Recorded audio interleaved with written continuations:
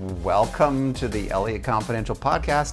I'm Christopher Elliott. I'm here with my boys, Aaron and Aiden Elliott. How are you guys doing? Doing great. How about you? Oh, Aiden, we missed you. Yeah, I know. You were in Vietnam last week. Tell us about it. Where'd you go? I went to Ho Chi Minh City, Saigon. Saigon, Yes. and I went and had a good time with a friend of mine. Uh-huh. Now that sounds wrong. I say it like that. I was meeting up with a creator friend of mine. His name is Julian. Also goes by G-Man Curly. He's a very prominent YouTuber that I edit for. I edit his videos, and I went over to meet up with him, work in person a little bit, get to know him, and travel around the city, do stuff, film a vlog, etc. You could probably link the vlog actually in the post I could. this week. But I would love to know, because just for the benefit of our audience, what did you guys do? So we went to the Coochie Tunnels, and You have to explain what Coochie Tunnels are. So for yeah, people who don't know. The Coochie Tunnels are C-U with a sound at the top, and then Chi, C-H-I, space in the middle. So Coo-Chi, and they're the tunnels that the Viet Cong traveled around in to hide from the Americans. Whenever you see in a movie somebody with a little wooden block that they have on top of themselves covered in leaves, and then they go inside of a little hole, that's the Coochie Tunnels. And you also, you had a whole military theme going here, because I saw a video of you and Julian firing M16s. M60s. M60s. No, but that's actually the funny thing. That's exactly what happened in the vlog. Is he said you want to shoot an M60, and I misheard him. I thought M16, which is the smaller gun that doesn't go automatic, and I'm like, oh, M16, yeah, we can shoot that. He's like no, M60. There, the machine gun, the big machine gun with the huge line of bullets. And I'm like, oh, that'll work too. And then we went off and shot the guns, and it was crazy. Like the M60 was it was an experience. But you were there for a serious purpose, because you've been doing some editing, video editing, and in fact that's what you're studying right now in grad school, is just communication, and you've taken an editing class. Yes. So you've been using your skills to, and many of the skills, I should say, you've learned yourself on the job doing your own editing, but you're using your skills now to create these videos that are getting millions and millions of views. Yeah, so in my program at the University of Florida's Journalism and Communications School, it's all about marketing with social media, emerging technologies, and also skills that are useful when you're on social media, working in social media, and just trying to make things generally to go viral. And one of those is video editing. So one of my courses, I learned a lot about video editing, and then on the job I learned a lot about video editing, and now I edit these videos that go out weekly to bi-weekly for Julian, and they all get more than 1 million views on average. And he also has a second channel with a couple of other editors, but I actually feel very privileged to be editing for his main channel, because he has a lot higher standards for that. So that's what's going on right now with editing, marketing, and just general creator stuff. And it's very cool. It's very cool. And go Gators. Yeah, go Gators. The college work has helped me a lot, and I'm hoping to learn even more on the job. Yeah, well, so where are we now, Aaron? Which country are we in? Well, we are in the country of Cambodia. Yes, the Kingdom of Cambodia. Kingdom of Cambodia. We got here earlier today, and we are staying at a place called Anantara in Siem Reap. I hope I'm pronouncing that correctly, but I'm not. I really butcher Southeast Asian languages. It's just a thing. What do you think so far? Well, this place is really different from Thailand. It's flatter, but you have a lot more palm trees, and the roads are wider. And they drive on the right side of the road. They do drive on the right side of the road. The correct side of the road. Now, as a video editor, you're constantly looking for good shots, Aiden. And I wonder, we haven't been to see the temples. We're going to see those tomorrow morning. But have you seen anything so far where it just screams out to you, you have to do a video on this? Nothing yet. Really, what a lot of people misinterpret about videos, and if I did one about a location like Cambodia, it would be a vlog, is that the most interesting thing is the place rather than the things going on there.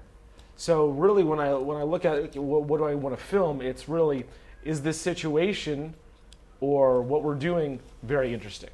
Not, the place. When I start a video, it starts off with a thing that I'm doing rather than an establishing shot, because people don't really care on YouTube. People are very cold on YouTube when it comes to their attention spans.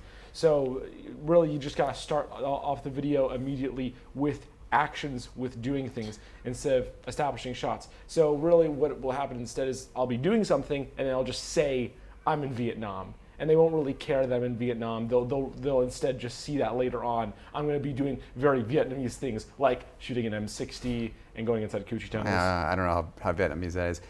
But yeah, well, we'll have plenty tomorrow morning, and we'll report back next week on that. But tomorrow morning, we're getting up bright and early and going to hit the temples. We're doing a temple run. Mm-hmm. Yeah. And I'm sure that we'll have plenty to video-worthy things going on. Maybe you can make a video about that. Did you just say temple run?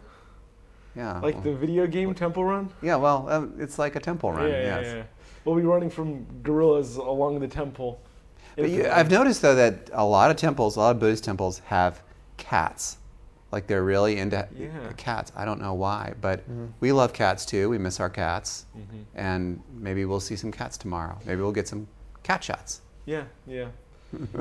Who knows? I remember back, and I keep going back to Coochie tunnels, but Julian is a giant man, 6'4", and I remember I was just petting this cat like normal, and then he's like, "Oh, let me pet the cat. He goes with the cat. Cat runs for his life because Julian, he looks like a monster to the cat. That brings us to this week's question. Have you ever encountered an animal on one of your travels that you later regretted? I'm talking about a dog or a cat that bit you or hissed at you, or maybe it was something more exotic like a snake or a spider, and you wish that you had not had that animal encounter. And I'm thinking about that not just because of Julian's encounter with the cat, but every year at about this time you hear about people who are at Yellowstone National Park and they try to pet a bison or a bear or something like that. They end up getting gored or mauled or something like that. So tell us your animal stories. We would love to hear them. And your reward is tomorrow. I will try to post some cat photos when we go to the temples, because that's the only reason we're going to Angkor Wat, is to see cats. No, I'm kidding. I'm totally kidding. Or Buddhist temples. Well, do you guys want to talk about, actually, Dad, we should talk about what we did last week, because we got a lot of really great recommendations. That most of which, unfortunately, weren't able to take. We things got crazy last week. We had a lot of things going on, but we did manage to get over to the palace. And Aaron, I would love to get your thoughts on that tourist trap. It was fine. I mean, it's beautiful.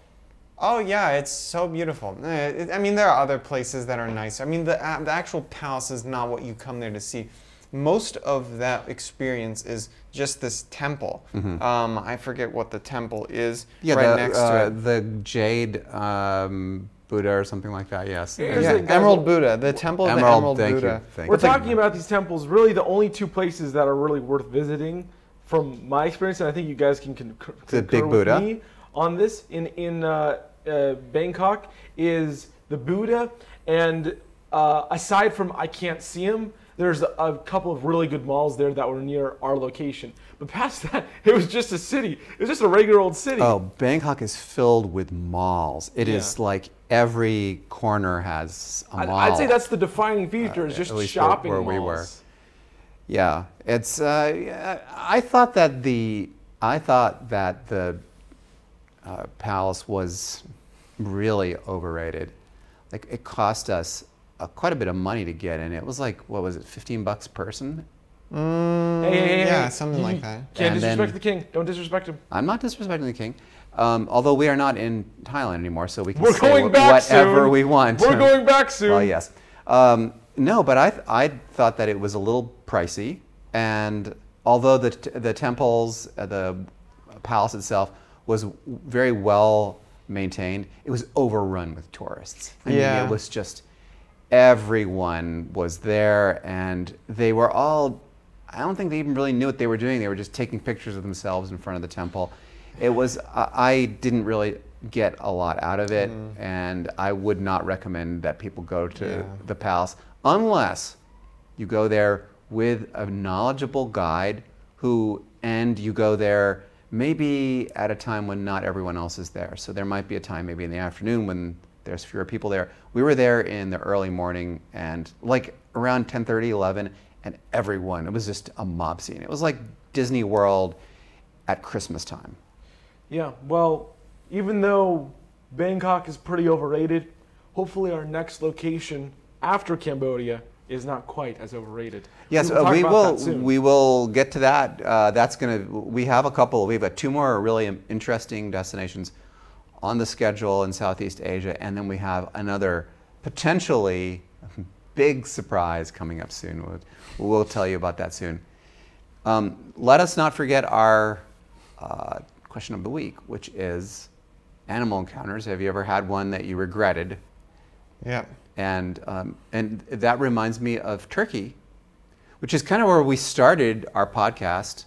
Our podcast was only a few weeks old when we went to Turkey, and we saw a lot of cats. Not every cat is friendly. Not every cat is friendly, we noticed, yes. Now, luckily, this wasn't me. This was Aaron's experience, but... Aaron got swatted. Yeah, Aaron. Yeah, just once though. Just once. Most And of them are very friendly. And They that treat cat, them very yeah, well. right, they're very friendly. That cat looked like it was friendly. It was rubbing up against you, meow, meow, meow, and then you reached over to pet it, and whack, it got you, and it got you with these razor-sharp claws, and you had a large, slice taken out of you. Scars that lash to this day. No, To this not day, really. it's scarred. I have actually no idea where it even scratched me because got you good. It's gone now. Yeah. But yeah.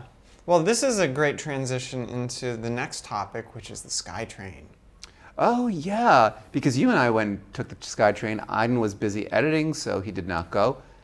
The SkyTrain is easily the fastest way of getting around Bangkok. Yeah. And It's a lie whenever you look at Google and it says it'll take longer. Oh, it's lightning fast. I think in the United States, we have this perception that mass transit can be dangerous. Yeah. And in Thailand, everyone takes that BTS SkyTrain, and it's very, very safe, clean, modern, and it reminds me a lot of the metro in Doha. Yeah. But I was shocked at how fast things went. It flies. Everyone is sitting in traffic, and the train is getting you there in just minutes. It's really great, especially if you want to go see all the malls. I mean, it'll take you there. It'll really It will, take yeah. you. It goes along all of the major malls. It right? does. Yeah. It And does. it also takes you to the airport. I actually kind of regretted that. I was like, every time I went to the airport, I'm like, why am I taking this Grab car? I see the train right there. And I would go onto Google and search, how do I get back from the airport by the train? And Google didn't have it. Yeah. But the train was right there now. Obviously, it took you back into the city. Yeah, I don't know. We've actually taken a Grab. Grab is like the version of Uber here, and it also works in Cambodia. It also works in Indonesia. Vietnam, And actually, it's really cheap. I mean, like getting a tuk-tuk here is $1. It's $1 to get across town. Yeah. But I figured, with all the luggage that we have, it's probably better to take a Grab than it is to get the train. Train is great if it's just you and no luggage. Yeah. Grab is a very interesting concept because none of the locals use it. I mean, but it's still very, very widely used. Like, when I was in Vietnam, I almost exclusively saw foreigners picking up Grab orders because, by local standards, Grab is actually kind of expensive. Oh. But by our standards, it's very You should explain that Grab isn't just, it's like Uber and Uber Eats. It's Grab, when you can call Grab and they will send, like you can get groceries on Grab or takeout. Grab covers everything, just like Uber does.